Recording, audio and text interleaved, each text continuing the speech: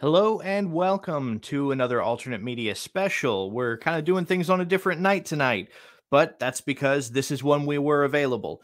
So tonight we'll be reviewing the debate between Sean Griffin from Kingdom and Context and Courtney Smith from Biblical Apologetics that was held and hosted on the Church Splits YouTube channel and moderated by none other than the illustrious Will Hess. What's up, guys? How are you doing tonight, man? I'm doing awesome. As per the usual, appreciate your flexibility. My availability has been difficult as of late, so I appreciate you making this work out so we could do this. Absolutely. Thank you for making the time to be on to do this. I've done a number of other debate reviews, and this one's going to be a little bit different from my normal style. Because I jumped at the opportunity to be able to have the moderator on with me for the debate review. Absolutely. I actually have wanted to do so many debate reviews. I just haven't been able to, as far as my time allowance is concerned. Debate is a passion of mine. It's something in the very near future. I'm hoping within the next year, I'm actually going to be able to start participating in formal debates online. Like what we witnessed on the Church Split, where you've participated in a couple of them as well. Yep. So I'm looking forward to it. Debate's a passion, and it's not an easy skill. So whenever I give constructive criticism, that's what it's intended to be, is constructive. It's never meant to be brutal or mean, unless, of course, you're particularly egregious, in which case I will definitely be a little bit mean. Absolutely.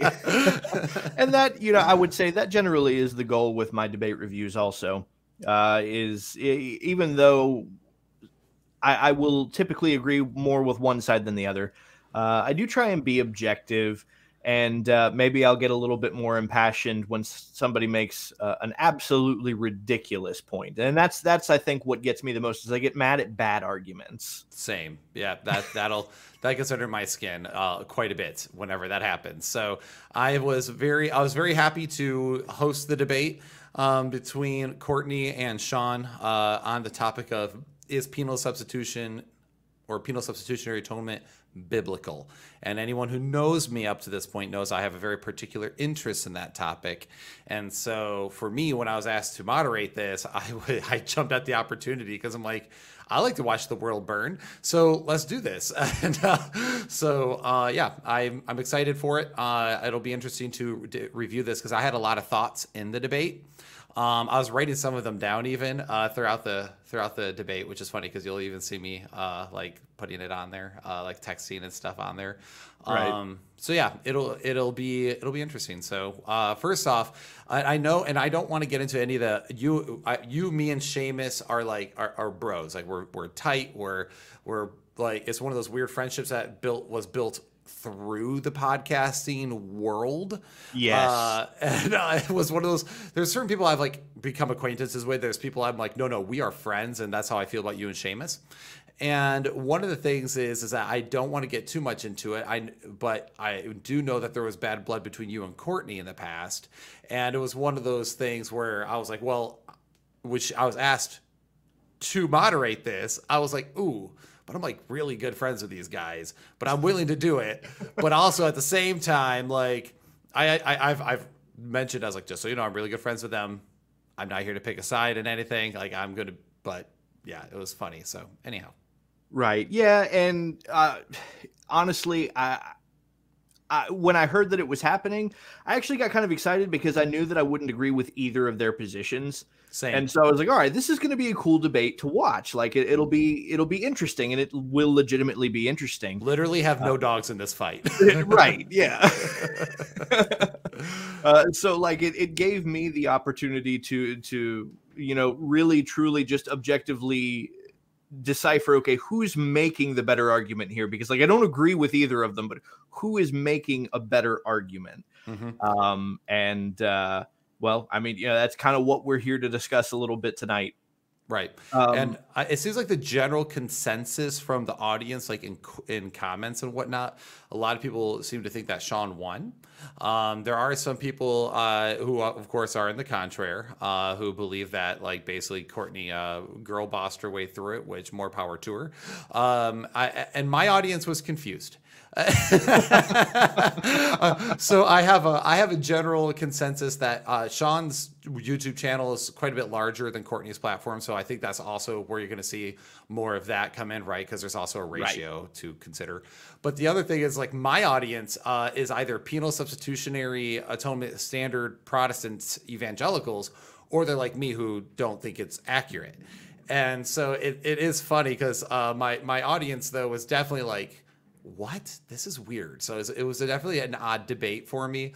I have no ill will against either one of them, but there were definitely some things that we'll talk about. Now, here's the question, because you have even recently made a post on Facebook acknowledging this same thing, which I would agree. I think Kingdom in Context is probably a larger YouTube channel, but I'm not sure who has the larger TikTok channel. I actually haven't even checked to see who has the numbers there. I didn't even know that Kingdom in Context was on TikTok for a little while until I think that somebody tagged them in a comment in something that I posted once, and I was like, oh, they're on TikTok. Cool. Cool. But yeah, that will be a huge determining factor in the crowd reception, I think, because a lot of the crowd that we get from these debates comes directly from the advertisement on TikTok and kind of the back and forth that the interlocutors will have prior to the debate that happens on TikTok. And that's actually, you mentioned something interesting there. So first off, I do plan to get more involved on TikTok because that is taking over in many areas. I've slacked on the church split TikTok. Sorry, anyone who follows us, if you think we still exist. Like, did they delete their TikTok? No, I'm just lazy. But the thing that you mentioned that's interesting is the back and forth that can happen on TikTok prior to the debate. Because that's really what engaged the debate. I logged onto TikTok, which I very rarely do. I'm not on TikTok very often. And suddenly I'm tagged in this comment section and people are asking me to moderate this debate. I'm like, what is even happening? I don't even know. I barely even knew who Sean Griffin was. And I was not familiar with Courtney's work at all. But I knew Sean Griffin's name by Kingdom in Context. I was like, that's what I knew. And so I agreed to do it, and I kind of looked up some of their stuff, and it was one of those things I agreed to, and I was like, sure, let's just rock this thing out. Like, let's just do it. I don't even know you guys, but sure. And some people might say that was foolish, but for me, I say it could be a good time no matter what. But one of the interesting things that I think, and this will probably come up later, but you can tell in this debate as well, there was previous history leading up to this debate, and I think sometimes that bad blood came through too much. And that some of those things were too much kind of depended on in the debate for that background knowledge instead of building it from the ground up. But we'll get into all that. Right. And yeah, no, I think I can definitely agree on the build up. There's a decent level of playful jab here and there, but I remember for the debate that Seamus and I did with the Black Doctor 21 and Buck Rogers 298.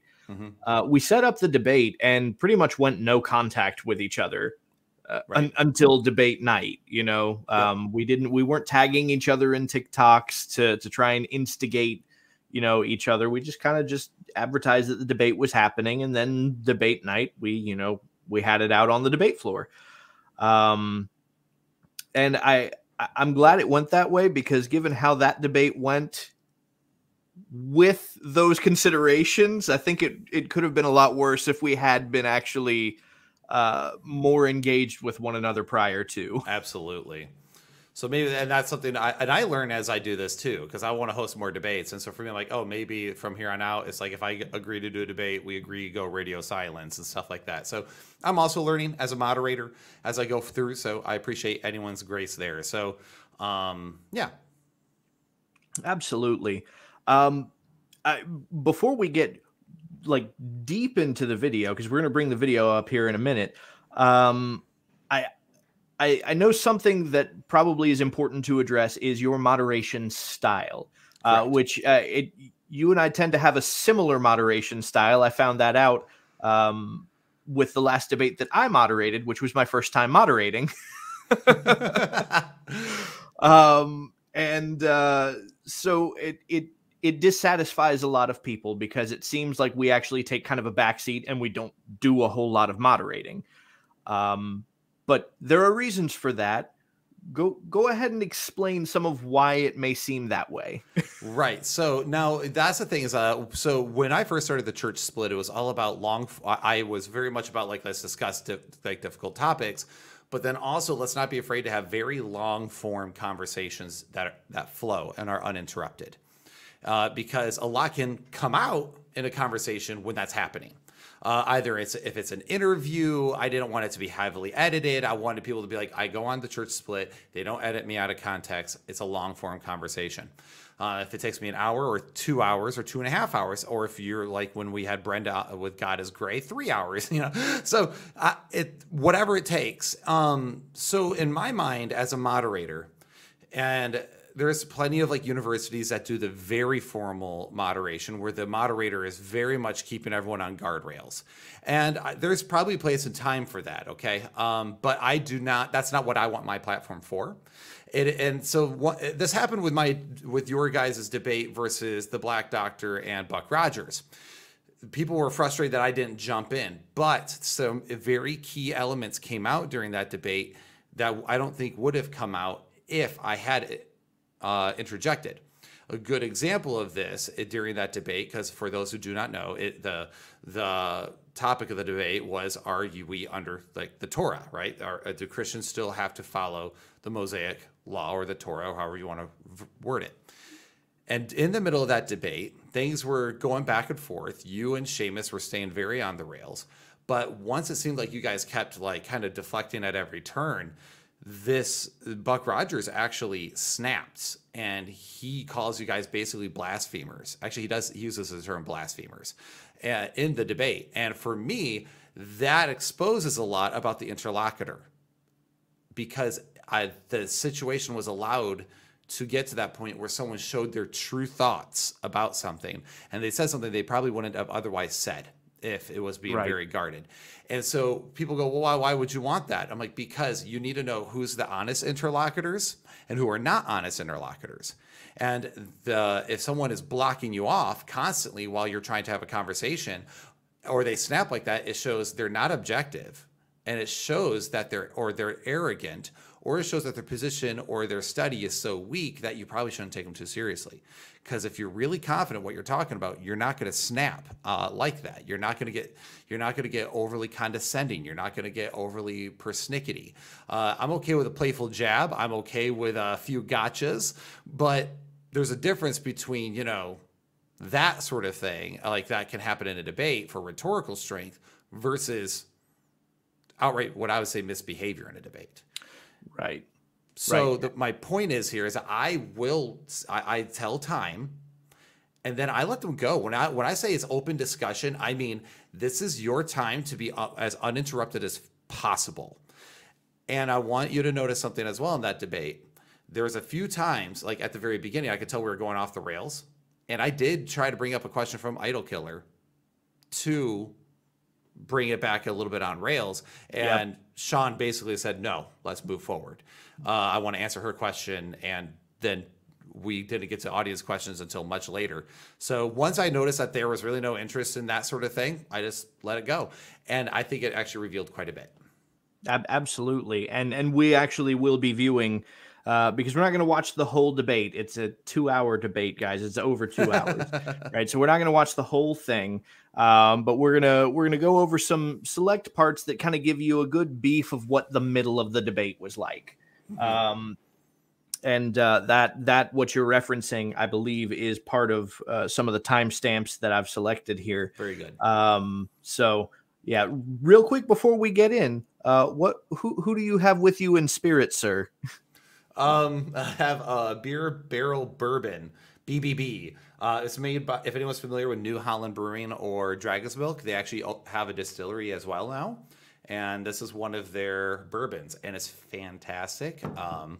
Really enjoy it. A friend of mine picked it up recently. We had a what we call the vinyl and vibe night. We pulled out our vinyl players, pulled out our favorite records, like a bunch of little hippies. I like it. And we just chilled. And Breaking Ben was definitely one of the vinyls. Just so you know, I know you're a big fan. Yes, we played the Aurora album, so I knew you'd enjoy that. Yes, actually, so my wife and I will be going to see them Monday night. Nice. Yeah, a week from now. Yeah, they're going to be playing with Disturbed and Ginger. So I will also hopefully get to see David Draymond sing Sound of Silence live, and that'll be an experience. That's awesome. By the way, I just pulled it up so I can see the live chat. So apologies, guys, for not seeing that chat originally. Yeah, I almost posted up this one. This is somebody, and this is why we did the debate, right? Is that somebody came around to Torah observance because of that debate, so it served its purpose. Or I like the one underneath it. That's one heckling us in the comments, screaming heretic. Thank you, guys. You guys are fun. Yep. I guess also an apology is owed, right? Because I know that you get tagged so much on TikTok to moderate debates, and it's predominantly from the Torah observant community, and that's because I think after hosting that debate, people got the idea that you were friendly to that position, and so now everybody's just like, oh, he's the guy to moderate the debate. I mean, I am friendly to that position. I have no problem with my Torah observant friends. In fact, you already know this. I've already shifted quite a bit in my own views of the Torah. So you guys have been a large play at that. So I am very friendly to the Torah community. It is just funny how many times I get tagged in these things with beef. And I'm like, bro, I don't have time to moderate all y'all's debates. Like, I love you guys, but no. All right. So we're going to open up the debate here. We're not going to be going over the opening statements just because those are both like 10 minutes apiece. That's going to be 20 minutes worth of video watching. So if you could summarize what the opening statements were, in the way that I saw the opening statements, essentially was Courtney opened up and began describing a penal substitutionary atonement. Careful. That was not penal substitutionary atonement. Right. Yeah. Hence the title with the question mark at the end is because it wasn't.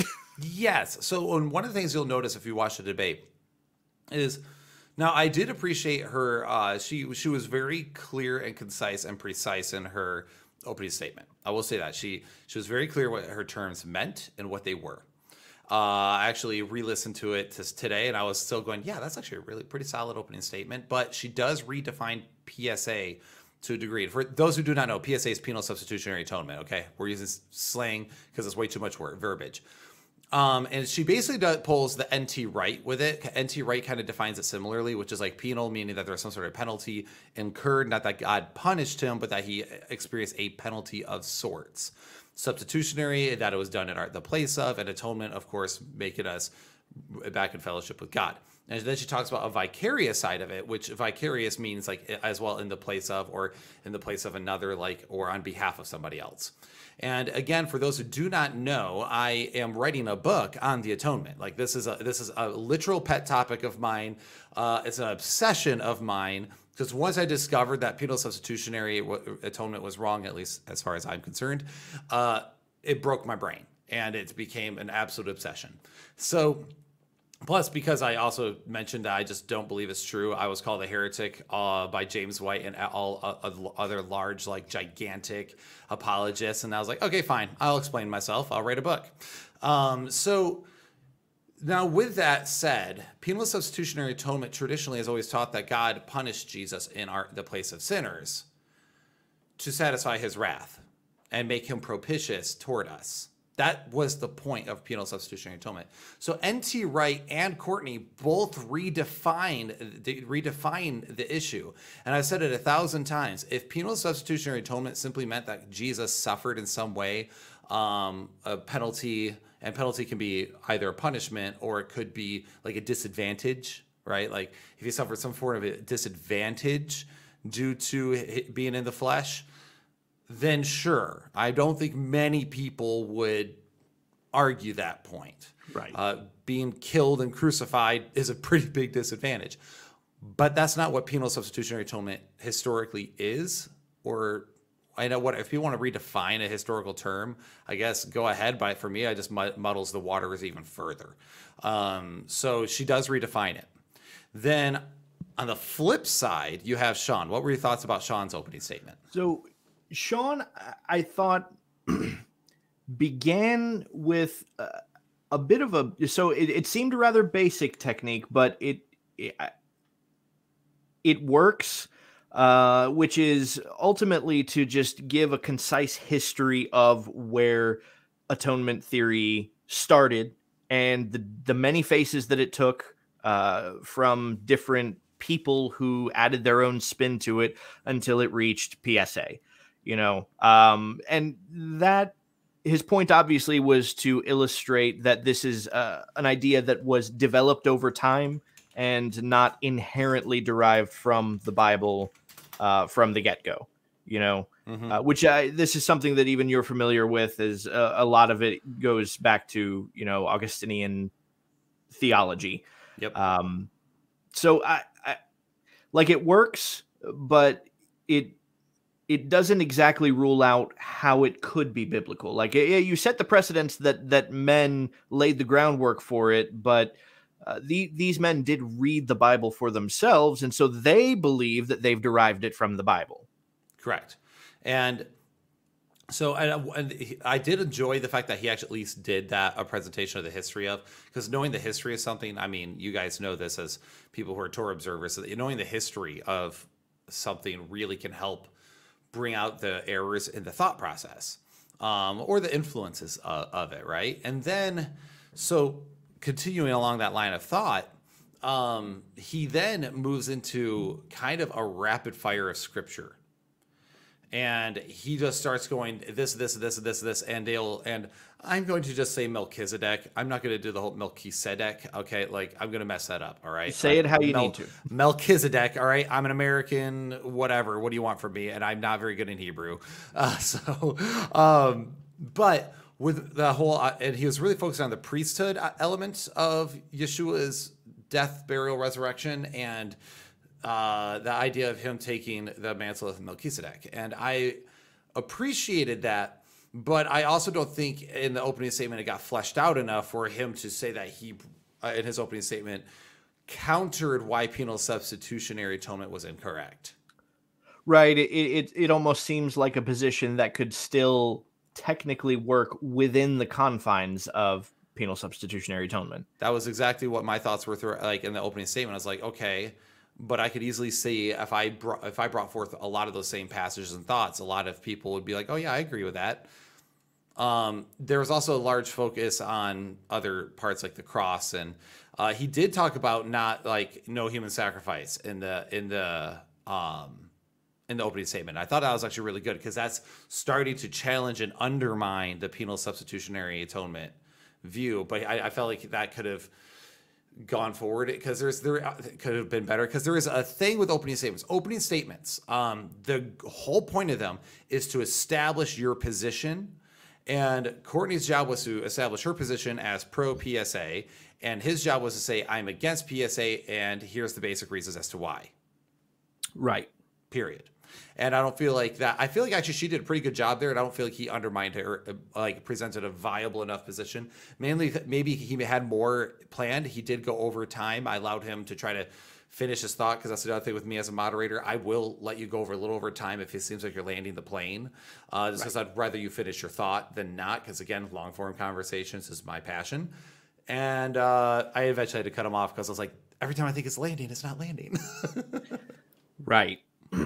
And yeah, that I think it probably caught him off guard that he was now having to combat a position on PSA that is not the traditional position on PSA. So it seemed more like he prepared an argument against the traditional view of PSA. And so maybe he might have felt like the goalpost was shifted on him, but that's maybe his fault for not looking enough into Courtney's position. Because I'm sure that she's got content explaining her position in more depth that could have been looked into. Correct. Although her position is a weird hybrid, and it does for me as someone who studies this religiously, pun intended. I do think that her position confuses many categories, and I already told her this. Like I previous to the debate, I was like, "Hey, Courtney, just so you know, I am not on your side on this. Like, I have nothing against you, but I am." That's actually why she said she wanted me to do it, because she knew I wasn't pro PSA. But what was funny, though, I should actually mention this. I was also warned previously before the debate. Like, my audience kept messaging me going, "Watch out for Sean." And I was like, wow, that's weird. Like, I don't know Sean. I know nothing about him. But apparently he had a reputation of, like, either ambushing people on their own channels or grossly misrepresenting people, is what the general consensus was. I don't know. I'm not as familiar with his work, but I was warned previously. So I was kind of confused as to how this debate was going to go. I'm like, I don't agree with her position, but if what everyone says about him is true, then it's going to be kind of funny, because I'll disagree with his character and the way he goes about things, but I'll disagree with her position.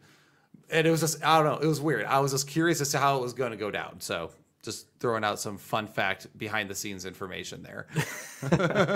Yeah, unfortunately, that's actually becoming a little bit more common in new up and coming pro Torah channels and individuals. Is this idea of, inviting somebody to have a friendly discussion and then ambushing them with a debate that they clearly were not expecting and didn't spend time preparing for. So it's yucky in my opinion, and I don't support it, but it's unfortunately something that exists out there. So anyway, let's bring up the actual debate, and we'll go through. So we're starting at a point where they've both made their opening statements, and this is their rebuttals that we'll be watching through real quick. So I think probably we'll watch Courtney's and break, talk a little, and then watch Sean's, break, talk a little, and we'll go from there. Let's do it. All right. Tell me if you can hear it, because I've sometimes this doesn't work. So what we're going to do from here is we are going to go ahead and start. Both of you guys will have a 5-minute rebuttal, and then we get to some cross-examination. Okay. All right. So Courtney, 5-minute rebuttal starting whenever you start. All right. So I was not aware that we would be bringing slides. So sorry, there was no slides prepared. With that being said, I did not hear what Sean actually subscribes to. Now, it doesn't mean that one absolutely has to subscribe to a, quote, man-made doctrine, but I would submit to you that no matter what Sean says, it's going to be man-made, with that meaning that if Sean doesn't subscribe to any of the theories he put on screen, that means he has created a new theory that he needs to tell us all about. And then he would need to substantiate how that is found in the Bible. Again, remember my charge in my opening statement. I charged Sean to be able to prove, one, how PSA is not biblical, and two, how his own personal, which is what I think he's presenting here, theory of atonement, where Christ is currently in heaven slitting animal throats, is biblical. Okay. And again, remember, I said more than just vague implications, because I don't even see outside of the Hebrew Bible, which Sean appeals to, and I'm fine with that, but Sean appeals to that. I see no reason to see, without a shadow of a doubt, that we have a example of Christ where we know it is absolutely fundamentally Christ who is in heaven sacrificing animals currently on your behalf here on earth. Sean brought up a few slides, although he did not actually mention the scriptures where they could be found. He put them on screen and he blazed through them rather quickly. Like Genesis 4, he said that represents Melchizedek. The only thing in my mind that Genesis 4 would represent is that you see people giving offerings. For some reason, I think he appeals to that to say that there was offerings given before Levi. I think we can all acknowledge that that was so. Again, we still need proof as to how the Levitical standards, the parameters in which the Levites were given by God to operate in, is now superimposed onto Melchizedek, which essentially just means my king is righteous or king of righteousness. So we would need to actually actively have a discussion on what he thinks righteous or righteousness is, and how he would interpret the etymology of that word. In Isaiah 53, I believe I've seen on one of his, again, he didn't state the actual passage. He just kind of said what he interprets those passages as on the side of the slide here. Isaiah 53, he said after. I heard him stress after, but I would wonder what Hebrew word he's using to validate that, because I can pull up the Hebrew currently right now and I see no rendering that would give way to his interpretation in my mind that he's trying to lend to suggest that Christ had to die in order to make it to sit at the right hand of God to then do the mediating, as opposed to understanding the mediating was done when Christ died. So he says that the Torah does not state that humans should have to be put on a cross to die, right? I would submit to you that in the Torah, it actually mentions in Deuteronomy 21. Now, very clearly, I want you to hear me.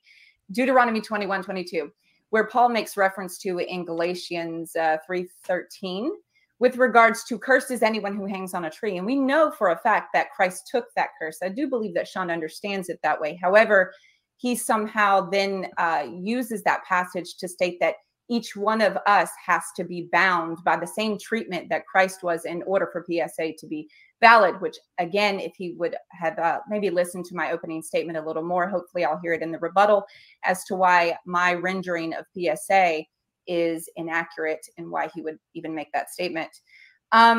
He mentions Hebrews 5, and he actively notes that Hebrews 5, there are passages that people that may not agree with his understanding, where it actively mentions like the blood of Christ and how the blood and the covenant are linked together, and how he would say that that means purity, and how it means just that he was pure, he was obedient, and therefore that's what gained his access to God. And while I do believe that that is what gained access to God, again, that is the mediation part that's already done, and we're waiting for our king to return.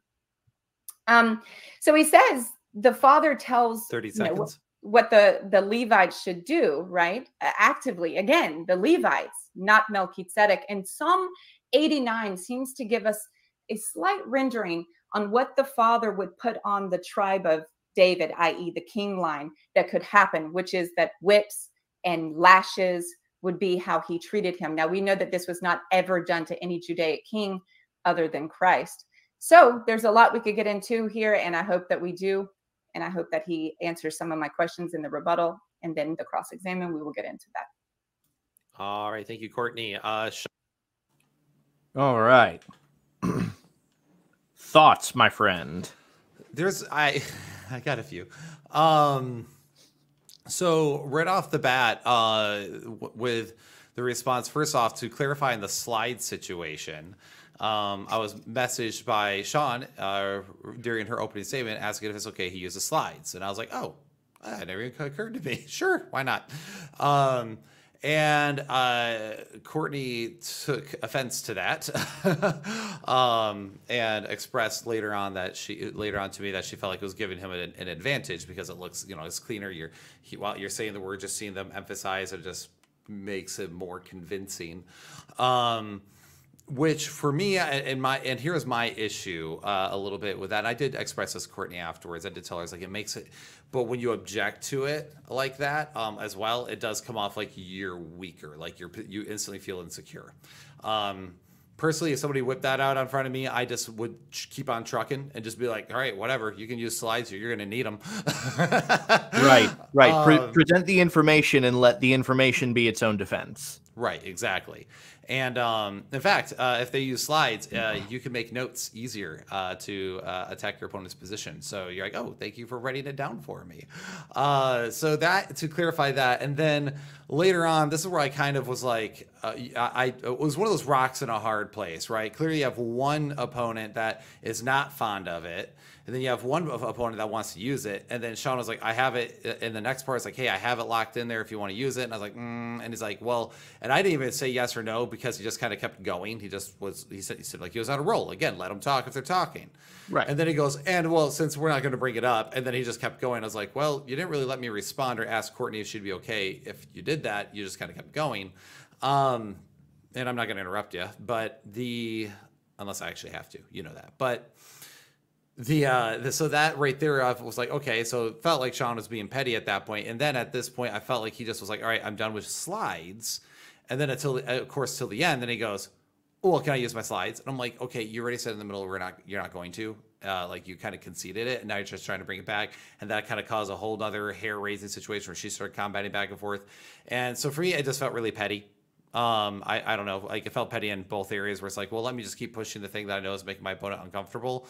And then also let me just push back on this because I felt like I was at a disadvantage when really you could just as easily combat the situation if you think that their position is that absurd. So that my first thoughts were on that is okay right there, because I was like, that was a lot of drama over slides. For me, when it got to that point, definitely thought the same thing. Now it makes sense because I've watched both Sean and Courtney before, and both of them are very posture-based debaters in different ways.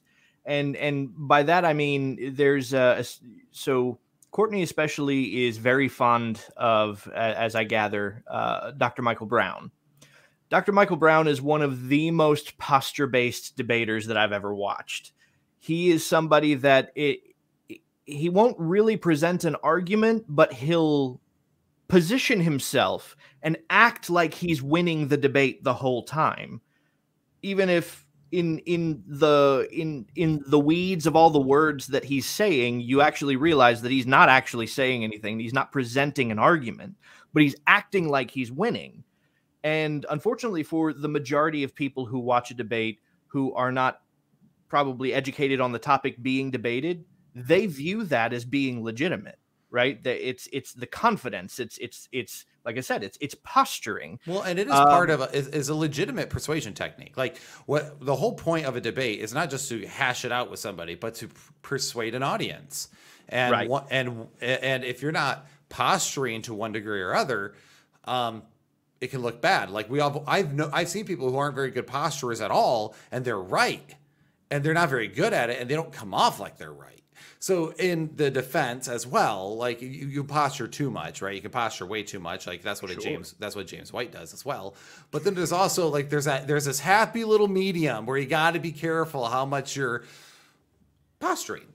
There's a particular debate actually with Michael Brown and James White where they're debating Joseph Good and Anthony Buzzard. Topic is the Trinity. And I bring this up because what you just said is important too. So a certain amount of posturing is important because Joseph Good actually presents very valid counter information to what Michael Brown says, but he does it so timidly that if you don't know that what he's saying is correct, you'd think that he might not be correct. Right. And then, when contrasted with Michael Brown's, positioning of like, well, I already won this debate, then it can seem like Michael Brown is the one who's doing better in that debate. And so in this scenario, I can understand kind of where Courtney's coming from. If that's one of your primary techniques, is that somebody else has pulled out slides and it's like, well, now they look way more professional than me. And that gives me a disadvantage because I didn't prepare that kind of posturing exhibit to make. And I will say that that's where Sean is a very posture-based debater in the opposite way, is that it's not so much his projecting that he is the victor so much as his projecting that he is a scholar, right? That's a valid point. Right, exactly. And that's exactly kind of what I felt like. You could definitely and it's always fun when you watch a debate on who's the aggressor, right? There's usually one person that's the aggressor and one person that's the deflector. She was definitely the aggressor, 1,000% the aggressor. Absolutely. And he was the deflector. Unfortunately, he didn't show her she wasn't able to get a rise out of him until later on. And I think when that started happening, that's when the debate started crumbling. But anyway, back to her rebuttal. One of the things that kind of what made me kind of cringe a little bit was, again, the point of an opening statement is to present positions. And one of the things that she was doing, and I don't know if she intended to do this, she said, remember I challenged him to do this, and I've yet to hear that. And whether she was meaning that to be a standard reminder to the audience of hey, this is what I'm asking for. Let's see if he'll address it. And she does say, I hope he does address this. So to be fair, toward the end of her opening of her rebuttal. But the problem was that it's she just kept saying, as I said in my, and he still hasn't, and he still hasn't. And I was like, this isn't the time for that. That's during the cross-examination. Right. You know what I mean? And so it comes off like it can make you come off more like an amateur if you do that. And here's the thing is, there's people I love and respect. Dr. Tim Stratton with Free Thinking Ministries, if you're familiar with him. He's the author of Mere Molinism. He debated James White, and he did the same thing to James White. And unfortunately for him, James White is a very experienced debater. And now I think he's, like I said, I think he's posture-based. I think there's a lot of issues with his debate styles. But he did call Stratton out like that, and I know it was ugh for Stratton, where it's that sucks, because you're probably right, you just called me out on that. So she did do that, but those are my two biggest observations from the rebuttal period, was the fact that too much reference to the opening statement, asking him to have addressed your opening statements in his opening statement, which isn't the time for it, and then of course the beginning of the slide debacle. Right. No, yeah, and I know at the same time in the debate, because I was active in the live chat, most of the chat noticed it too, because there was more than one person who commented in and was like, look, that's not the point of an opening statement, right? The opposing position's job in their opening statement is not to respond to the affirmative position's opening statement. They both independently make their own opening statements. So expecting your opponent to respond to your opening statement in their opening statement just it's not the way that a debate is supposed to go. Right. And that's where, again, it would have been a great time for Courtney to have called out and been like, in his opening statement, he talked a lot about the order of Melchizedek. He talked a lot about these different things. And just so you know, that none of those things are exclusive to his position. A lot of those very same things could very well be adapted into PSA just fine. Because guess what? People who advocate for PSA, they still believe that he is of the order of Melchizedek, that he is the high priest of heaven. That is something that most believers affirm because of the book of Hebrews. Right. So it was one of the things where I'm like, that would have been a great time. But I don't deny these areas. I deny this particular part of his view. And this is what I'm trying to push, because this is why I think penal substitutionary atonement is biblical. Boom, just you can align yourself where you can align with yourself. And by the way, that looks great to an audience when you align yourself with your opponent where you can, and then say, but this is where we are done. And because we're talking about posturing, the way you are viewed by the audience goes a long way in your persuasive abilities. And if you come off like you're trying to find zero common ground, it just makes you come off arrogant and prickly. And I don't think people want, and now granted, sometimes there is no common ground, right? And that's fine. Right. That's true. But if you're able, do it. And that was my whole thing during that portion. I was like, well, you probably should have aligned yourself with a lot of that, because I think a lot of it is just true. I think the biggest issue is how literal is this high priest of Melchizedek being brought up in the holy place of heaven with Yeshua. I think that would be a better place. But anyway. Right. And there were points that she attacked in Sean's argument that on the surface, she's correct in the observation, because he did kind of just rattle off a bunch of verses, right, without explanation. And in part, I think he may have intended to explain those a little further, given the time. That's a lot of the reason he uses slides. For instance, one of the references that she made is to Genesis, which she acknowledged establishes for Sean that sacrifices predate Levi and the Levitical system. But she questions, right? She doesn't try to make an argument, but she at least questions whether or not we can establish the same codified system prior to Levi. And I don't think it's really fair to attack a position that an opponent has not really had the time to explain, because quite frankly, I could explain a defense from that same verse on that position. And this is something that actually divides even the Torah observant movement, is whether or not the Torah predates being given at Sinai. There are a lot of people who believe it does. There are a lot of people who believe it doesn't. I think Courtney falls into the camp that doesn't believe that it predates Sinai, whereas Sean probably falls into the camp that believes that it does. And there are legitimate arguments on both sides. I know where I fall on that. And that's why I say that this verse in particular is one where there actually is a pretty strong argument to be made that it is based on the same system. It just hadn't been relayed and isolated to Levi at the time. Right.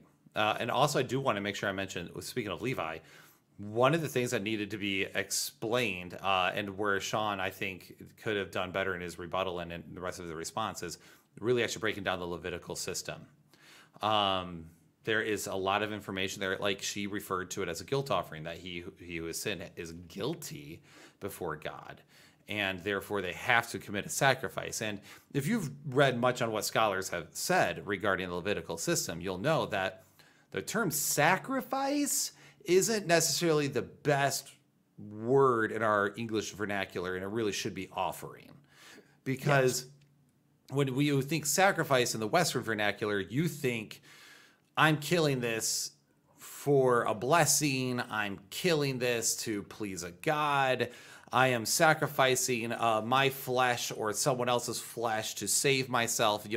There is but an offering is a gift, is a giving over.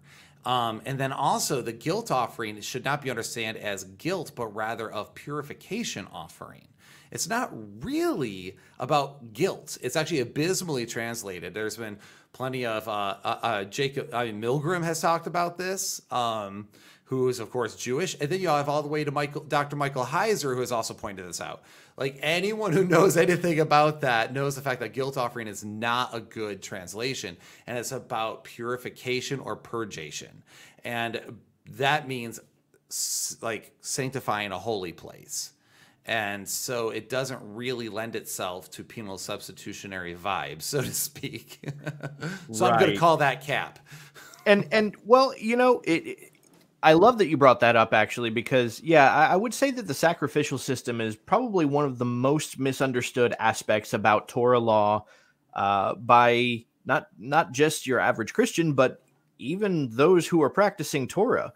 And it is for reasons like this that it is still very much viewed in a very substitutionary atonement way, where, so I brought this out specifically to read it for this reason.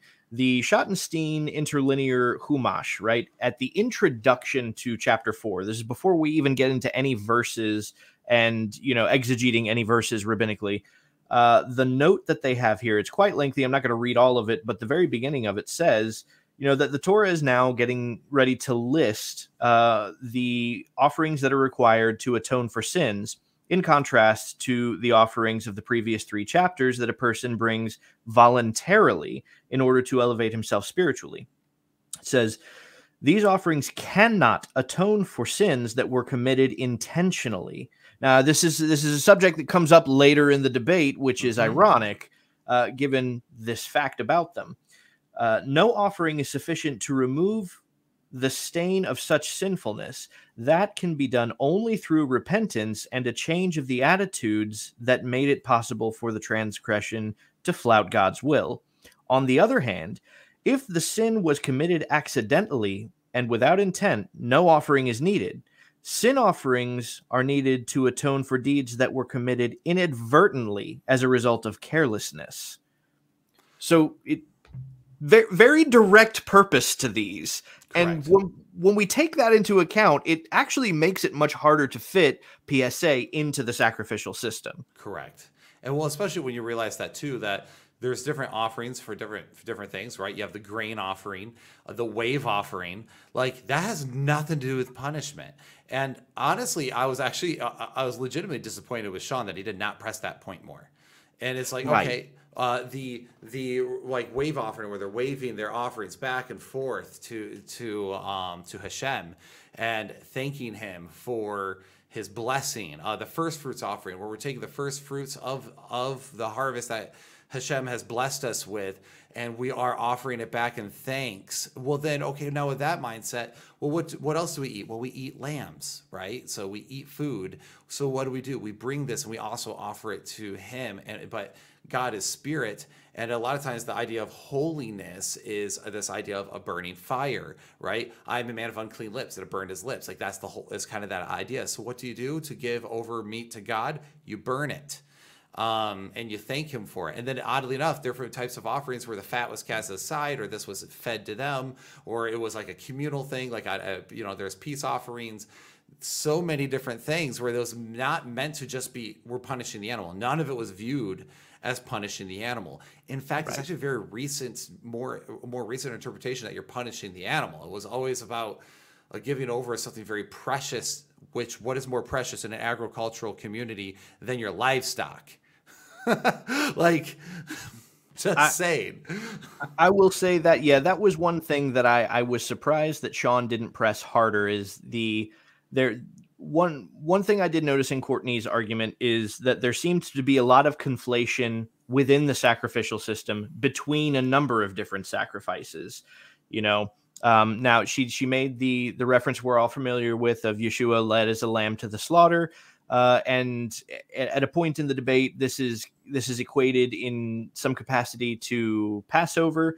The Passover lamb is not a sin offering. It's a peace offering. So if we're using the sin offering or the guilt offering as the tie to PSA, it doesn't work for us to be using a peace offering in that capacity, right? The analogy has to carry through consistently. The sin offering is a bull. Passover, like the idea, that she had mentioned, is that it could be passed over. It also could mean transfer. And I'm like, yeah, but that's not the point of the Passover. The Passover, that God's wrath passed over those who are marked. And many people talk about this, but the idea of blood, like a blood oath, is from kind of like an ancient Near Eastern thing. That kind of marks a covenant and marks a covenant people. And people also don't realize this. What was the point of killing the animal? You and I, Marco Poloed about this recently. Every single plague, if anyone knows anything about the plagues, each one of them makes a mockery of a god of Egypt and completely shows Hashem's power over them. And then finally, on the last one, you have Pharaoh, who thinks he's God, one of the gods, right? And not only does Hashem come for the firstborn, but their God, who is over children and life, like the beginning of life and molded children from clay, was a goat or a sheep or a ram. And so that's why Moses originally was like, let us leave Egypt to do these sacrifices, because they're going to be an abomination to you. We're going to be sacrificing your sacred images, because these were considered to be sacred creatures. And then Hashem, fed up with Pharaoh's garbage, goes, take those goats, slaughter them basically before the Egyptians, cover your doorposts with those, and all who are covered by that covenant blood, I will pass over. And so the God who's supposed to create life for children and as a goat basically gets shown to be nothing. And people don't realize that that is a part of the point there. Like you said, it is not in any way an atonement offering at all. That's not even in sight. And then I also wanted to quickly touch on, because she had mentioned as well this idea, and don't worry, we will critique Sean's position more. It's just Hers is first, so we're dealing with hers. Don't want anyone We're to think getting we're to just like, Sean's. yeah, I don't want anyone to feel like we're just dogging on Courtney here, because she's actually been very nice to me. She's been fantastic. We've actually had a great conversation. No, like I said, no hard feelings. But then the idea of the sin transference during Yom Kippur is, again, the two goats. I want everyone to notice something about the two goats. There's only one offering that you ever hear anything about sin transference, and it is on the Day of Atonement.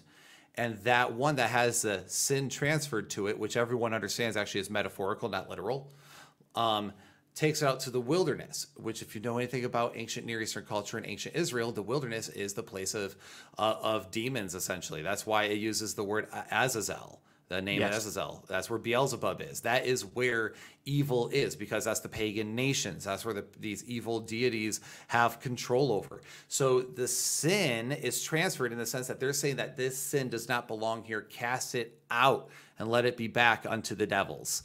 And that's kind of the picture you're getting there, because it's not slaughtered. If it was a sin transferred and then they had to take the punishment, you would kill that goat. But you don't. They cast it out. It gets to live, because it's not about punishing the animal in the place of. It's about purification, taking sin and corruption away from the holy place and casting it out where it belongs. Yep. And yeah, so that's another one that the live chat actually blew up a bit about when it got mentioned, because she did mention it as a means of support for her argument. And I think it was after the previous mention that we just discussed of the Paschal Lamb. And so that's one thing that most everybody noticed right off the bat was like, okay, so like we're conflating three different sacrifices here to build your case and treating them all like they're the same. And that's a problem, because they're not the same. Right. Well, and that's the problem as well. If you have this idea that death always is punishment, death equals punishment from God, which is a very standard, it's become a very popular idea of from Christianity in the West. Anyone who's familiar with more Eastern Christianity knows that's not the case. Therefore that's why it gets conflated, because something's dying, therefore must be being killed, therefore must be being punished. As opposed to there's other reasons why someone could die or why you might kill an animal. Yep, we got a comment here from another one of our Hebrew readers. It says, Pesach more specifically means to skip, hop, and could be synonymous with avar, which means pass through, crossover, hence the connection between Pesach and Hebrew. So yeah, Hebrew avar would be the root from where Hebrew comes from. And so I mean, those are some of my. She also mentions Galatians 3:13 curses every man who hangs on a tree, saying that he took the curse. And this is where I started going, wait, all right. So I heard your redefinition of PSA, right? It's the idea that some form of penalty was taken. Again, if I said before, if it's just a disadvantage of some sort, penalty, no one really would argue with that. It's the idea of PSA being penalty of punishment, right? Then what curse was taken? Right? Who's cursing who? So that's where I'm like, okay, but now your traditional PSA lens felt like it was coming back, unless, of course, you find a way to define that, which I actually thought Sean did a great job at defining what it meant to hang on a tree and why it was cursed, just because you were actually a criminal who committed the crime. Go ahead. I was going to say, that being the case, let's actually, because this is a great segue into viewing Sean's argument, because this is one where he actually pushed back, and it was a good pushback on this specific point. So let's bring up the video real quick and we'll start it. By the way, can we real quick address the fact their faces both, whenever people are debating, it's funny. Courtney has like this like highly engaged, like constant like smile and like almost like a mildly smug look the entire time. Like, all right, I'm here to wreck your face. And Sean always looks bored. I'm not saying it says anything about either one's character, but it's just really funny. Their game face is totally different. It is. It's like I said, because both of them use the posturing technique differently, and it's like that immovable object, unstoppable force meeting one another. It really is. Anyway, it's a hilarious observation. I'm sure when I start doing my formal debates online, people are going to roast me for similar things. It'll be great. Absolutely. Sean, your 5-minute rebuttal starts when you speak.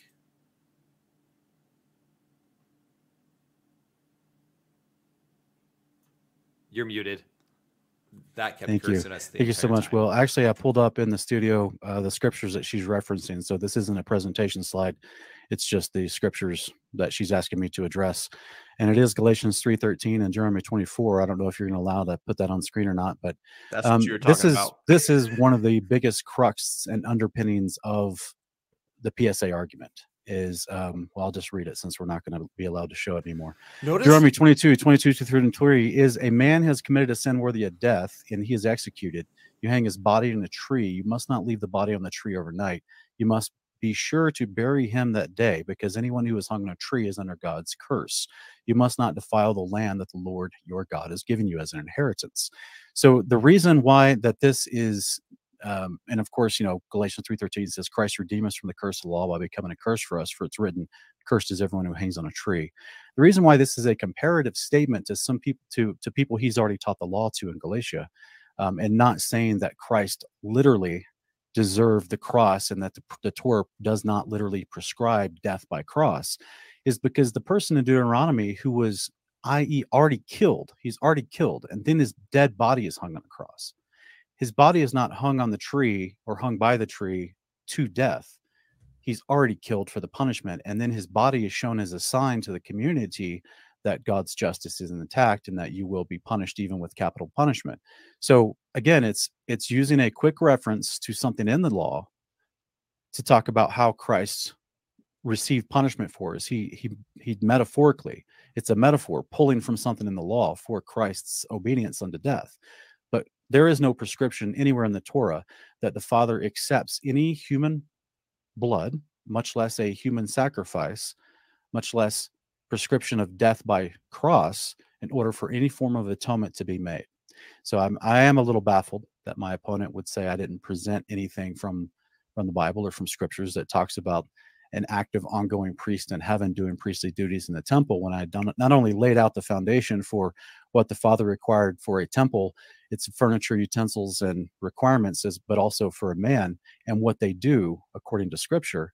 And so, yeah, so if we have a son of man who's been prophesied to come and be a high priest, then yes, after he's dead, that's when his priestly appointment happens, when he's ascending to heaven. This is what all the New Testament tells us. So this is why I try to put on the screen all these things to kind of run through as quick as possible. A couple notes on some of Courtney's opening statements that I wanted to put forward is that, Courtney, I'm sure we're going to get into it, but she mentioned that the lens of her view, her specific view goes through the Garden of Eden and the sacrifices per the law. And I agree. Isaiah 53 is right, and metaphorically comparing Yeshua to a guilt offering. But that doesn't literally make him an actual sacrifice that's accepted in a temple manner by the Father for atonement. He would have no reason to become a high priest forever if all that propitiation was already completed. The propitiation, by definition of the Torah, is through a temple with a priest under all the right requirements. Yeshua and the Father's house in heaven fulfills all those requirements perfectly post-resurrection. And so that's why I would strongly disagree with the hermeneutical lens by which Courtney is somehow, and I haven't really heard her lens and how she does that. She also believes that the punishment in Christ has gained better access to the Father. I put on screen Hebrews 5:7-10, which directly, in my opinion, would refute that idea that it was his obedience that gained him his priesthood. And yes, he learned obedience by what he suffered, but it wasn't the punishment that was intended specifically, because the Father doesn't require punishment of a human by torturous death on the cross at the hands of his enemies in order for atonement to be made. That's not the process for atonement. What gained him access to the first resurrection, which gave him his new incorruptible body that allowed him in Hebrews 4:14-15 to ascend through the heavens to the temple in heaven, is the first resurrection body. So if we're talking literal access, he needed the right body. If we're talking spiritual access, he needed the right heart. And so he showed that right heart through 30 obedience. Also, it seems as if she is using the animal substitution concept in Scripture, as far as like an animal's brought forward. in the law, and she's using that to say that was a substitution, and then compares it to Christ's death as a substitution. But the animals that were brought forth in law is not all animals for substitution, for atonement, and for offerings. I mean, you had sometimes grain and wine, and it wasn't specifically this idea that the animal alone. It was a process of a bunch of things. Like I said before, even sometimes when the right animal was brought, the offering wasn't accepted because the heart was wrong. And so, thank you. Sorry. All right. So yeah, he does a good job at pushing back to a degree, but then there's things that just make me still twitch a little bit. But okay, first off, his whole point is that he takes that idea of the high priest being extremely literal with Jesus the point of where he is in the heavenly places, in a heavenly temple, doing sacrifices right now. Or at least during the holidays, right? Or like, whatever. But according to the calendar, so to speak. Not maybe right now, but then he says that the guilt offering was this idea metaphorically placed on Jesus. And throughout the rest of the debate, he says all these other things are metaphorical pictures. And this is where I was going, Courtney, it's right there. Go for the jugular. Because she really takes issue with his position that Yeshua is committing sacrifices in heaven to animals, which I understand because there's also presumption that animals are even in heaven. There's a lot of presumptions that are being made there. But the weapon there was, why is it then? Because he kept asking her throughout the debate, can you show me when the idea of priesthood changed?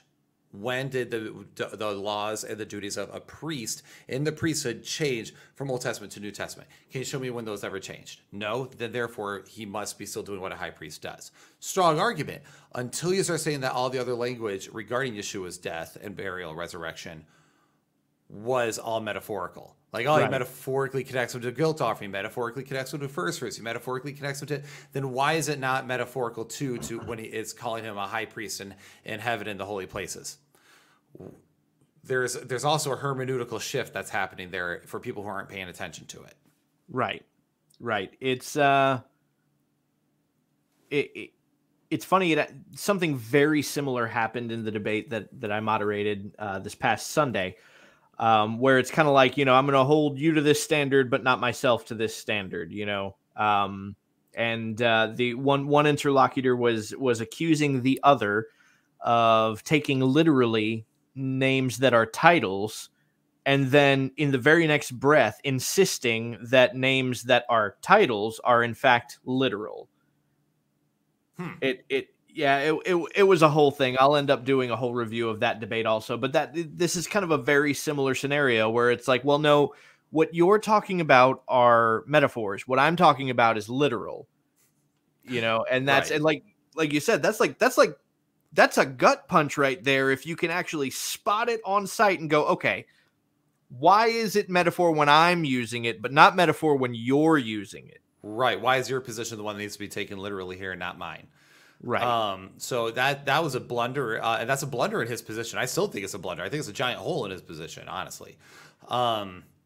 And so that's why I said this debate was really interesting for me as a guy who's like, I have 0 dogs in this fight. Right. So it allows me to be a little bit more objective. Also, when he says like, oh, I presented all these things and I'm just baffled. That is right where I would say, I originally thought it was during the cross-examination that things started going wrong. I originally thought it was Courtney who originally started getting condescending and causing a problem when I first was moderating. But now when I rewatched, I was like, oh wait, no, I think this is where the bad blood began, because he instantly acts offended. Right? I'm just baffled that you would even say that, as opposed to go, no, I did address these. Just being professional. These are my positions on those. So maybe you misunderstood my point, but X, Y, Z. Because one of the things I do like is that Sean, he doesn't like raise his voice a lot. He kind of he stays like at a very even tone. But one thing that Sean does that is the fact that he kind of will make those jabs like that subtly throughout, and it can definitely get under an opponent's skin if you're not careful. And so that was something I didn't like right out. Now that I've watched, I was like, okay, that's actually where I think the bad blood began in the debate. Because if anyone knows the rest of the debate, it becomes a cat fight later on. So, Oh, yes. I eventually just had to be like, all right, shut up, we're moving on. Also, you'll notice that in that rebuttal, he mentioned the slides and his discontentment with the situation like 3 times. And that instantly was like, okay, dude, you already know your interlocutor doesn't seem to appreciate it. Just move on, be professional, right? Like, you know, and I said I took the responsibility. It's like, I didn't even think about it. That didn't cross my mind. I have no problem with slides when people use them, so I didn't think it's a big deal. I said that even in the debate later, and then they kept wanting to fight over why they should, why they shouldn't. So we see that. I was just like, Sean, move on. Like, and then what was it? There was more when it came to the high priest situation, but now it's escaping me. So I don't know why I just brought that back up. no, you're good. What were your thoughts on that in his rebuttal? No, definitely along the same lines. Now he does speak very direct and kind of a monotone, you know, very, very pointed, very emotionless, and at times that can be a very good thing. But when the only time that you do show any kind of emotion in what you're saying is when you're going to make a statement like, well, you know, I'm baffled that my opponent would, it's like, okay, well, yeah, that was a jab that probably wasn't expected, appreciated, or necessary. You know, because what it does is he's undercutting, right? It sounds like he's undercutting character there, right, and now it may have been anticipation of, because they are both very similar, but in such different ways. Because if you watch any of his debates, he will do stuff like that. Like he'll make those kind of jabs. Whereas Courtney doesn't make those kind of jabs so much as she just talks down to your position, right? Like it's stupid to believe that position. And so it's not exactly an ad hominem, but it's just shy of being an ad hominem. Well, it's so actually that's one of the things I wanted to address, because she kept saying, like, you know, he's slitting animal throats in heaven, and she just say it like it's an absurd claim. And even though I agree, I was like, yeah, I don't think that's, I'm with you on that one, Courtney. I don't feel like she did a good job at presenting why it's absurd. Right. But here's what's funny. If you notice this part of the debate, this is where the debate also shifts away from penal substitution. It's not about penal substitution. This debate is not about penal substitution at all. Like, no. Because what happens is that you can tell that Courtney really has issues with his position. She wanted to debate him on this position, so she wanted to take the affirmative that penal substitution was true. So what she does is she just decides that a good defense is a good offense. So she just goes and attacks his position. She really has beef with this position, and she wants to keep putting it down, right? This is ridiculous. It's dumb. Why are you doing this? And Sean really doesn't seem all that interested in fully responding to PSA either, because he a lot of times does. He wants to park on the priesthood constantly, which I get because there's legitimate things to talk about there, but he never showed it in a way I felt where he really showed how his position destroys PSA. Right. So it felt like it's weird, because I felt like a script got flipped where because he's supposed to be attacking PSA and her defending it, right? She's taking affirmative, he's taking negative. And then what ends up happening is there's like Sean Levitical atonement theory, and then you have him defending and her attacking. And I was like, what is happening right now? This is not the debate that we were supposed to be having. Right. It became more about attacking Sean's position than defending PSA. And I think probably a lot of that could be because even within his opening statement, and then also his rebuttal that we just watched, right? There was more of a defense for his position than presenting why PSA is wrong, right? It wasn't really disproving PSA so much as trying to just submit an alternative that I think is a better alternative, you know? And that, like, that's cool, but you're there to prove one side wrong. So, like, stick to that, prove that side wrong. And I think that he, even in this endeavor of defending his own position, to start with, I think probably a precedence of the how to word this. To start with a precedence of the priesthood in its mirroring what is in heaven would have been the best way to begin. Instead of just submitting the position, maybe begin by laying the foundation for that position, because that would have been a much stronger position to argue from. The idea that, look, God told Moses, okay, build it according to the picture that I've shown you. So Moses clearly saw what the temple in heaven looks like. There's a number of other, we're even told, right, that all of the temple processes are a shadow of the things that are to come. Right. So there has to be some level of relation. And I think that was probably one of the weaker points that could have been attacked in Courtney's rebuttal to it. Is she seemed to be, she didn't want to take a hard position on it, but she very much wanted everybody else to be questioning any relation between the two. Right. Well, and one of the other things I wanted to make sure I mentioned was as far as where another swing and miss happens which is why you could tell it wasn't about attacking PSA, which was his flippant use of the word propitiation. So the word propitiation is oftentimes is really only found in the New Testament, translated really, and that's the Greek term hilasterion or hilasmos. I've talked about this on your program before, and but it's the idea of mercy seat, the place of atonement, or propitiation, which means to satisfy an angry deity, and that never gets fleshed out, like the nuance there. Right. When the New Testament uses propitiation, it uses it as a noun, not a verb. So a noun would be a place, like a mercy seat, not an action, like a verb, like a satisfaction of angry deity.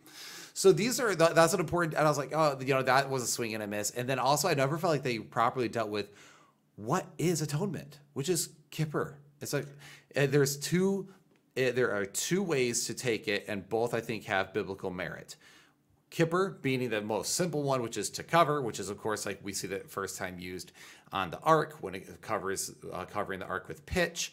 So this idea of a covering of your covering over your shame and getting new clothes for the king, and which we see that's a continual theme throughout the Torah and the prophets. But then there's also, the root is it from the Akkadian word meaning to wipe or to cleanse, and so neither one of those deal with satisfaction of an angry deity, nor does it deal with someone having to incur a punishment for any form of satisfaction or to endure any form of curse. So in the Hebraic mind, I don't think there's any justification for her position. And it was one of those things where it's like screaming at me the entire time. And this is, by the way, anyone who's argumentative and loves this type of stuff, this is where moderation becomes very, very difficult. Yes. Because you have to shut your mouth and you're like, no, and you're just like internally screaming, but you're like, keep it cool, man. You got to be a professional.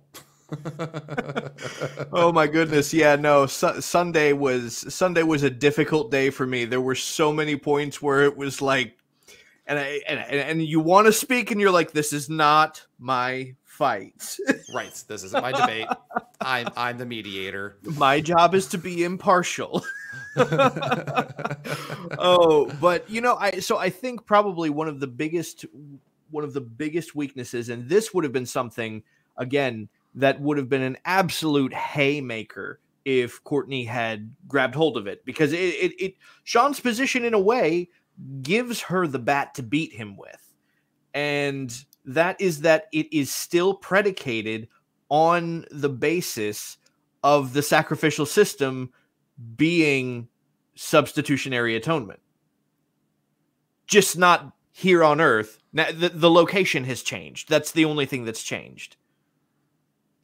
Yep. And pretty it's, much.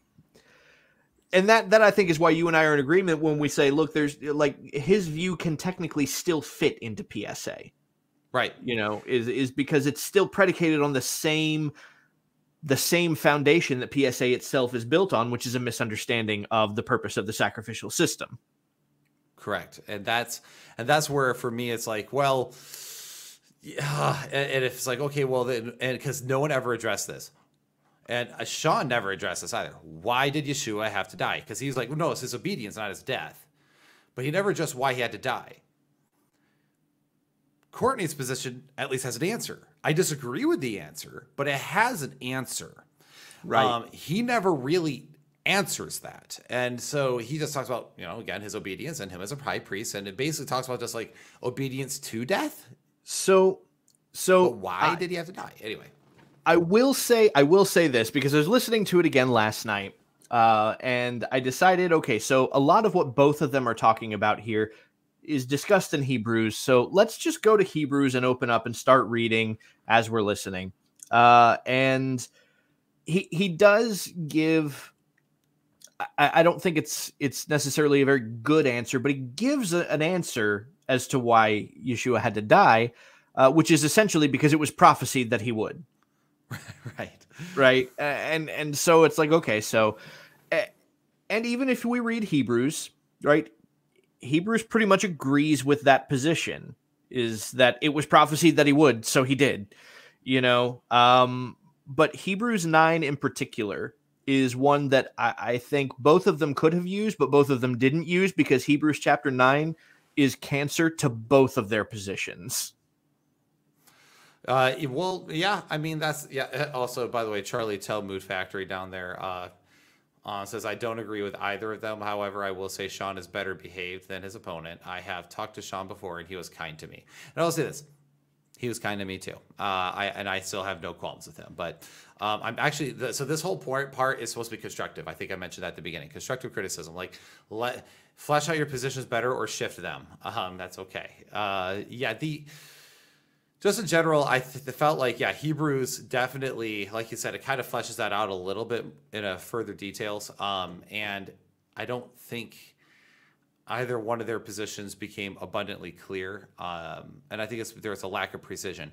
It almost made me wonder to a degree if, and I mean this with no amount of like hatred or like I'm better than you mentality or anything like that. But I was like, were these two yet qualified to have a fleshed out discussion regarding this topic? Because when it comes to a lot of things that Sean could have brought up against Courtney's position, that very obvious ones weren't brought up. And then Courtney, the same thing, where it's like, okay, there's a lot of, you would have been more precise if you knew the differences between some of these things. Because there's people who do know the differences between those things, and they still hold the penal substitutionary atonement. Right. And they can actually argue it for much more precisely. See Dr. William Lane Craig. I read his book. I wasn't impressed because I just don't believe it's true. And there's things I had issues with in his book, but he does a very good job at arguing for his position in it. You know what I mean? Yes. So I don't know. I don't mind that may sound more condescending than I wanted it to sound, but the point is, I'm just like, I'm not sure if we studied this out enough to be able to have that conversation. Right. Yeah. No, I will say that there's something to that. And I've gotten involved in debates myself where it wasn't until I was in the debate that I realized that I probably wasn't really prepared to talk about all of the specifics of that topic. Because I didn't know all of the specifics. I hadn't familiarized myself with all of the angles, which my opponent did. And I'll say, like, they made a better argument than I was able to make at that point. And that is due to my own ignorance. Now, I'd probably give it another go now that I have had the time to look over all of the other angles at it. So we'll see if maybe that happens in the future. But yeah, I definitely understand the concern. Matter of fact, there was even a level of concern voiced to me by not many, but a handful of people over, again, the debate that I just moderated. It was like people would reach out and be like, look, are either of these people really qualified to discuss the depth of this topic? And that's the point where, of course, in that debate, and if you go watch it, it's I think it went decent. There were times where it turned into a bit of a dumpster fire, but all debates do at some point for a brief period. That's actually what. Let's be honest. That's what a lot of people are there for the debate. They want to see. They want to see. They want to see the flames. Yeah, they do. They're just like, let it burn. You know, there's a few people, very few people who are like, no, I want to hear the arguments. I'm making diagrams. I'm one of the people with the diagrams. Like, no, stop fighting. I want to know things. Right. And so one of the interlocutors does have a master's degree in biblical studies. The other one is, like myself, who is primarily self-taught and hasn't had any formal education in theology. And that explains why you're dumb. That right. That's why Seamus is the brains of this operation. With a beard like that, buddy, you're going anywhere you want. You're fine. Right. That's that's the main thing. This like I always say, this gives me plus 15 in wisdom points. So roll for initiative.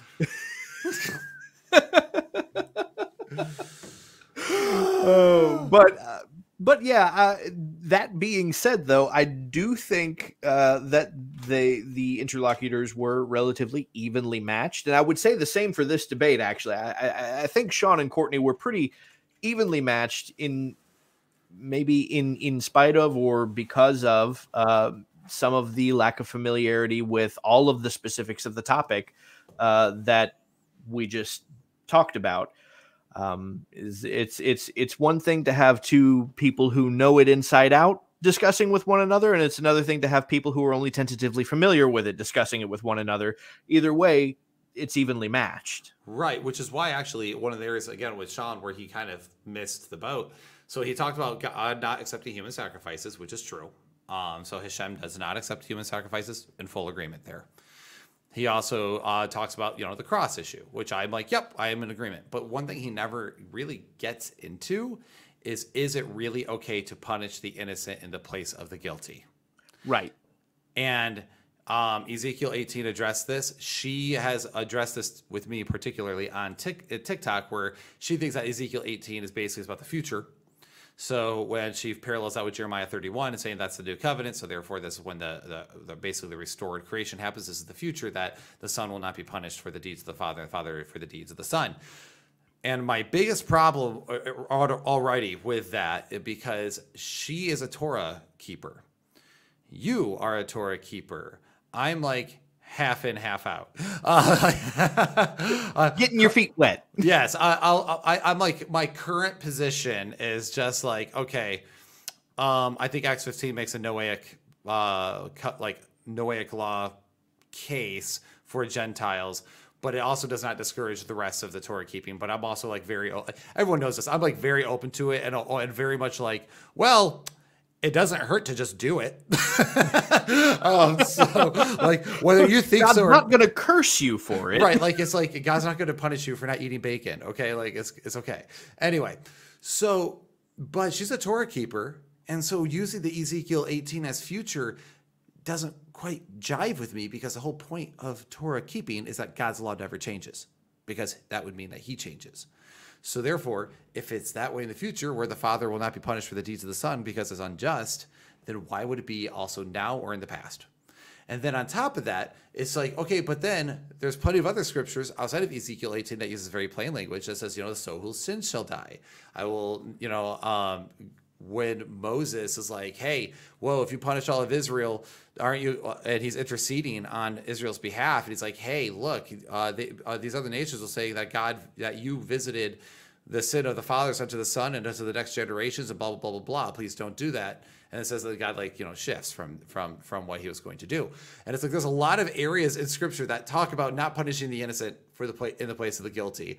And I felt like he never quite got to that, because even though, yes, human sacrifice was not, but if you understand PSA, you also understand there's this idea that he had to be punished or take a penalty of some sort for mankind, even though he was innocent. Okay, well, now you have to talk about, is that right? And then don't even get me started on the Isaiah 52 and 53 conversation. We're going to get started. I'm sorry. I'm ranting, Brad. I apologize. Hold on. Wait, I've got something for that. Okay, go. Hold on. Where is it? Wait for it. I'm waiting.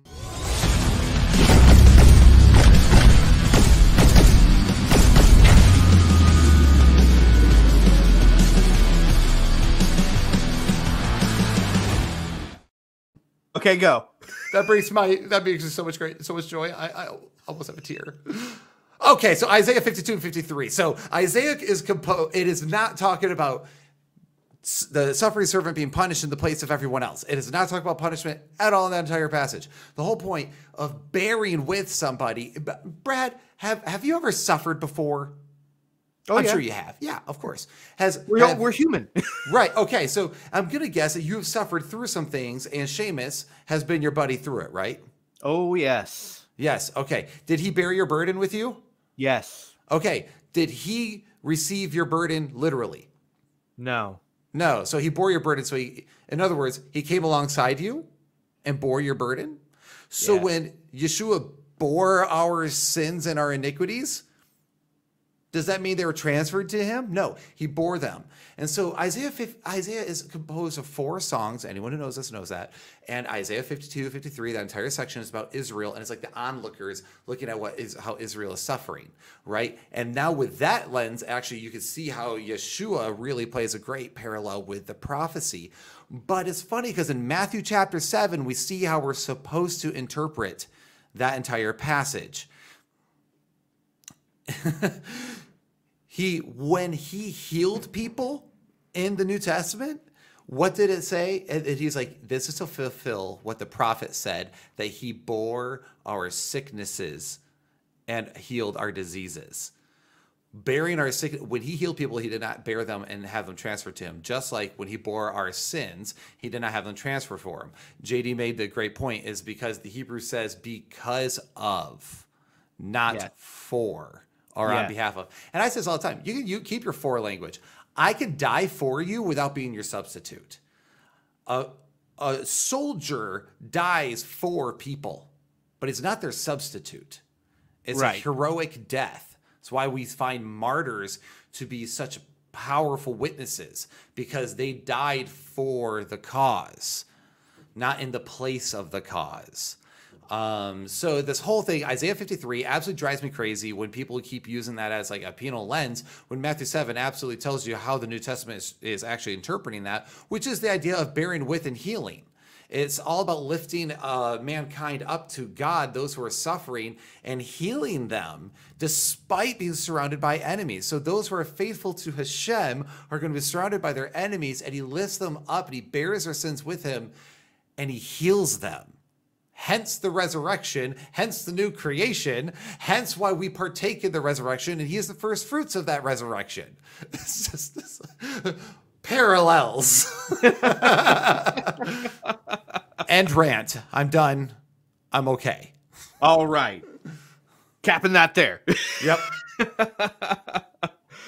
No, but yeah, so and I think that actually fits in pretty well with the whole synopsis of Hebrews 9, which, like I said, kind of works against both of them in a little bit. I got to reading it and I'm like, okay, all of the places where like she might reference the necessity for Yeshua dying, right, that are spoken about here. It's like, well, yeah, they all say that he has to die because the prophet said that he had to die. None of them say that he had to die for sins, right? One of them does mention that repentance of sin would be a result of this, but it doesn't say that it was for that purpose. Correct. While at the same time, Hebrews 9 also references the entire temple system and the sacrificial system, and basically says, yeah, that's for this world, not the world to come. So it kind of destroys Sean's point in that capacity also. Mm-hmm. And yeah, I think probably both of them could have maybe done a little better to reference that passage, especially as it ties into the Isaiah 53 as you've just presented it, which was beautiful, by the way. I'm here to serve. Oh, goodness. But I don't want to keep you too much longer. I had hoped that we're long-winded and we talk a lot. I wanted to get into some of their cross-examination questions back and forth.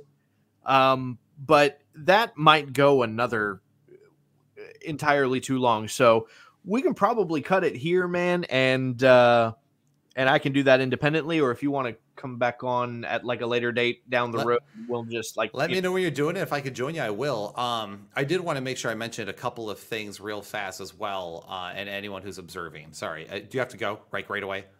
No, Oh, okay, not at cool. all. All right, cool. Because one of the things that as well, it kind of gets into a spitting match mid debate. I actually thought the opening statements were pretty well done. Like, despite like I said, I thought actually Courtney's was really well done. Sean's was long winded, but I was like, this is actually really good. I kind of wanted him to keep going. But it's right once they start interacting with each other that you start to see the slow descent, and then finally it just crashes into madness.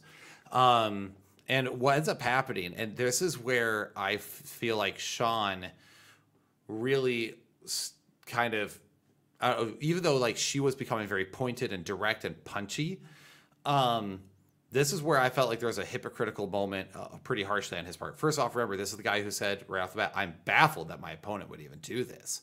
Right. Then he goes in the middle, it's like, yep, by the way, I want to address the audience real fast. This happens every time I debate.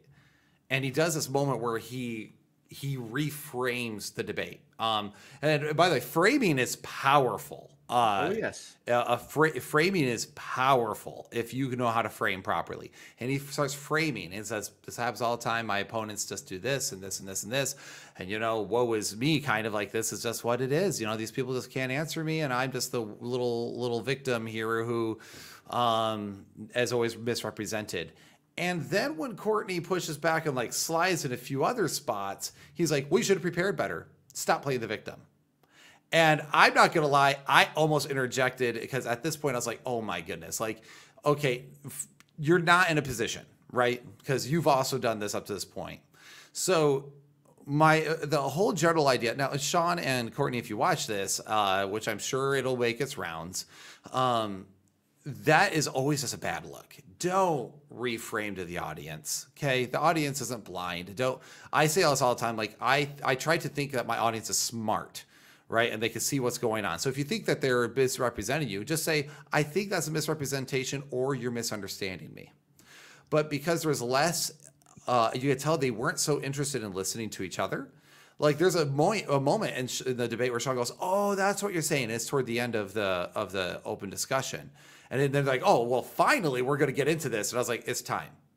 But if you'd taken the time to ask questions to just get clarification, you probably could have gotten to a more fruitful discussion sooner and avoided the petty back and forth and the pedantic little jabs.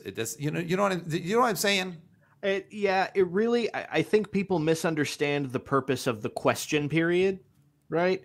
A lot of people treat the question period like this is your chance to try and get a gotcha moment within 3 questions. When the wisest thing to do with that period is to try and learn more about your opponent's position so that and I always quote Jordan Peterson when I say this, but like the point is that you should be able to repeat their position to them in such a way that they agree with it and say, yes, that's exactly what I'm saying. Because now you know that you understand them and can adequately attack that position. Right. Which is why there's an opening statement. And then there's a rebuttal to the opening statements. Like I think this is wrong. I think this is wrong. Okay. Now we have cross-examinations for you to ask your clarification questions. Because now that you've heard your position attacked, now you can ask your clarification.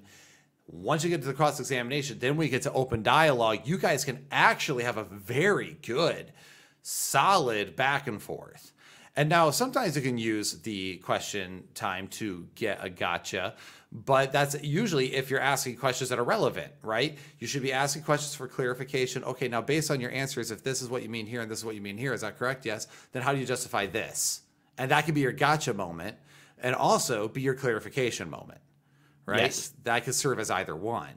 So when you're just kind of fleshing out these debates a little bit, you can start seeing that where some of the holes are. And by the way, none of us are perfect. We're all going to screw up in debates. I'm not going to be perfect. Like there's debates where I'm like, yep, I definitely did well on that one. And there's others I'm like, yeah, kind of swung and miss on that.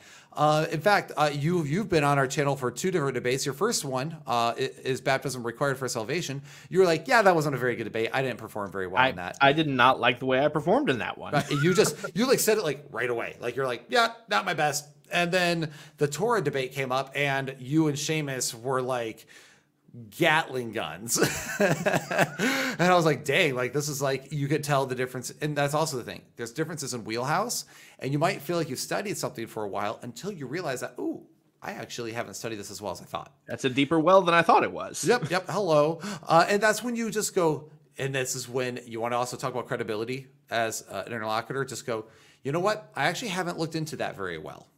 So, or I don't know that part very much. I want to say this because of this reason, but I'm actually not exactly sure. So as of right now, I'm not, I'll just say, I think this is my opinion on the matter, but I'm not sure yet. Right. Go ahead. It's never a bad thing to say, look, I can't speak to that. My initial response would probably be something to the nature of X, but I'll probably have to get back to you on that. Right. Exactly. The people go, okay, moving on.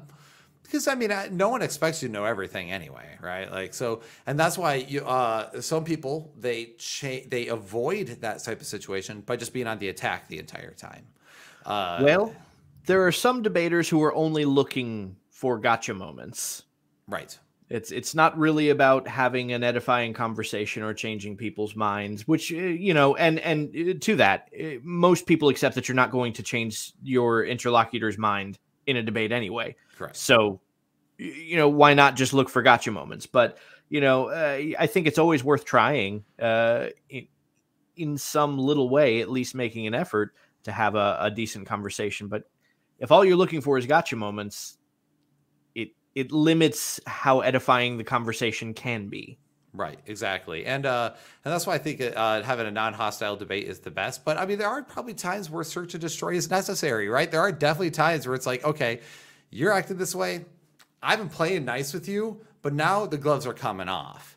And I definitely think that we kind of saw a moment where that happened in the debate.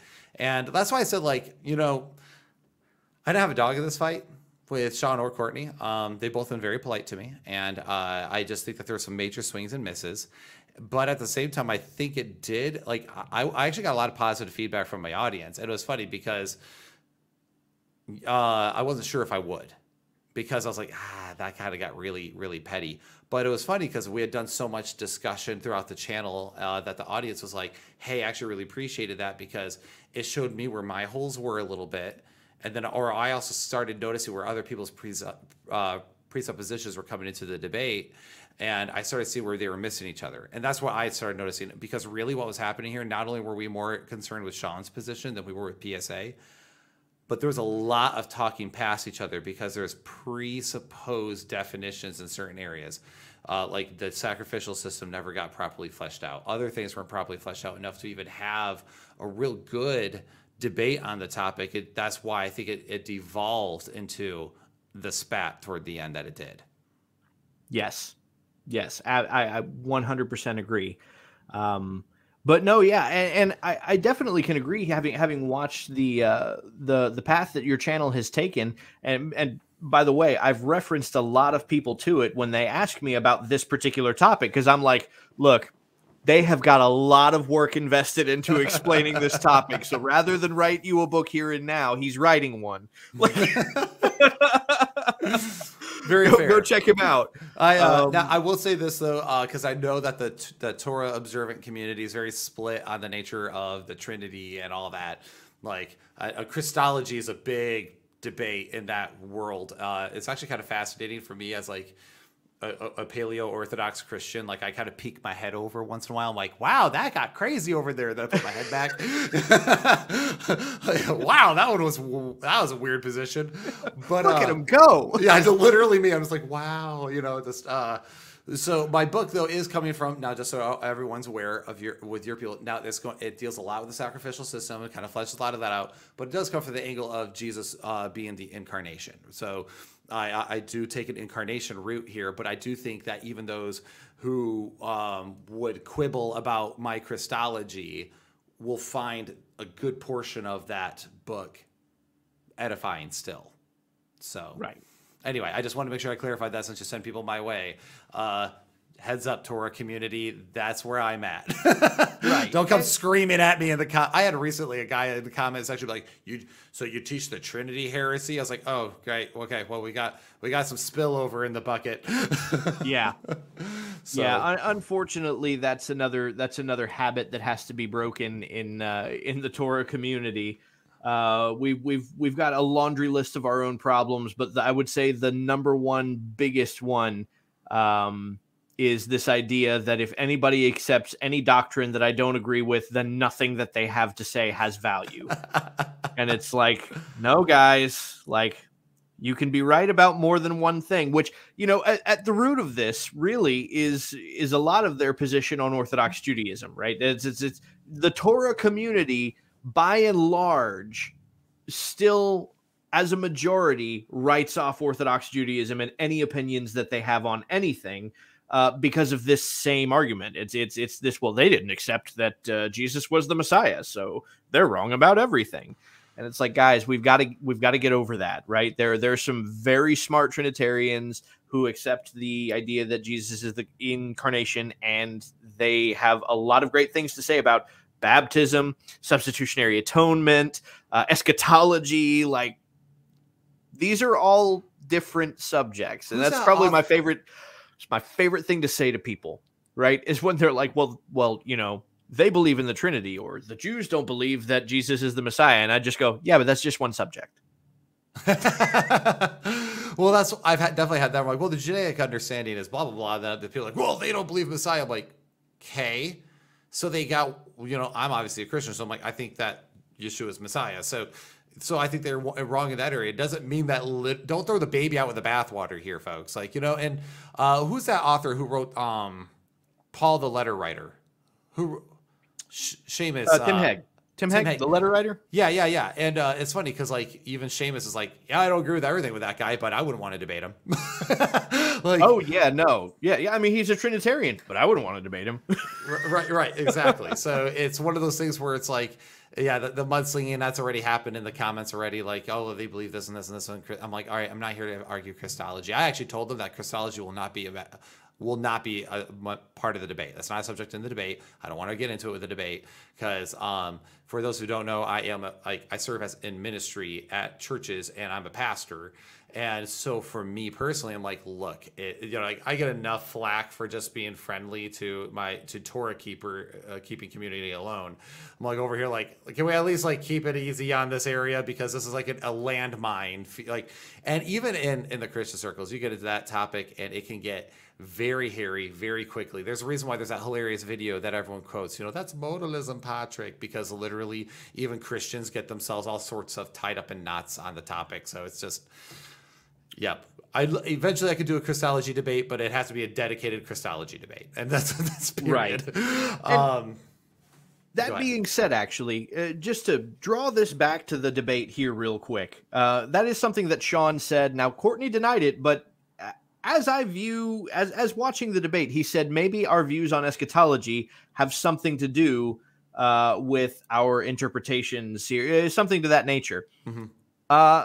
That's more or less true, right? If you view eschatology in terms of us not receiving physical bodies that are perfected bodies and us being purely spiritual beings, then one view would take precedence over the other. Like your how you view eschatology is inherently going to affect the way that you understand either Sean's or Courtney's position. Correct. And actually, like, my eschatology shifted once I shifted my understanding of the atonement. I realized, like, so that doesn't, none of that other stuff makes sense then in this framework. Or what really happened for me was I started seeing the parallels that were actually being drawn. And I'm like, oh, this is really talking about the new kingdom. This is talking about restored creation. This is talking about restored bodies, the first fruits of resurrection in your glorified body. And it's not talking about a spirit. It's talking about the physical resurrections that we're all going to partake of. So anyway, I find it really, it's been fascinating. It's a fun conversation. It was a fun debate, but it was definitely, it was passionate. That's a good word for it. Very good word for it. It got very passionate. And it calmed down towards the end, I will say. It did. And it seemed like they parted as friends at the end. Right, or at least peacefully and on good terms. And I was happy to see that, actually. I was happy to see that. Okay, so like, they could get a little rough with one another and then calm down at the end and be like, all right, we're cool. Right. That shows a level of maturity on both of their parts that is admirable. Right, absolutely. And so I did appreciate that. There's a lot of things I appreciate about the debate. I actually wrote a couple notes down I was like, oh, I should probably address that in my book. That's really good. So not all of it was bad. I'm just letting you know my personal critiques and my thoughts as they were going through it, because the areas that were good, I think are very obvious. And I think the parts that might not have been so obvious, like I actually had people go like, I had a young guy text me who goes to my church, like, I listened to that debate and I got to say, like, I feel like there's some things wrong here, but I can't put my finger on it. And so I hope we were able to help show you where maybe some of those things happened. And perhaps I'm wrong. Like, I may have misquoted something here. I might have not caught a detail. And if so, then feel free to let me know. I'd be happy to redact any statement that is unfactual. Absolutely. And for everybody watching, I'll go ahead and close it out here now. Definitely go and subscribe to and watch the content that Will's channel has, the Church Split. They've got amazing content, especially on this topic. They've put a lot of time and effort into studying, researching, and presenting a concise and well-rounded view on this topic. So I highly recommend it. I've been following all of the videos they've been putting out on it, and they've all been spectacular so far. So I only expect that to continue because, Will is just an awesome guy. Right back at you. If I'm going to recommend anyone to heretics, it'll be you guys. We appreciate that. For anyone who doesn't know me, by the way, that's like a running gag on our channel. Like, Brian opens up with "What's up, heretics?" So I'm not actually like yelling at anybody. So Yep. Making sure. Oh, but that being said, guys, I probably won't be doing an after partes tonight because it's already late and I do have work early tomorrow. But definitely catch us. I think the next topic that Seamus and I will be discussing is Kabbalah. We'll be doing an introduction to, like, just generically what that is and what it's about. So it'll be a fun time and cool topic. Again, he's moving a lot. He's got a lot going on. Not sure exactly when that'll drop, but possibly this Sunday. We'll see. That being said, hope you all have a wonderful night. Will, my friend, L'chaim. L'chaim.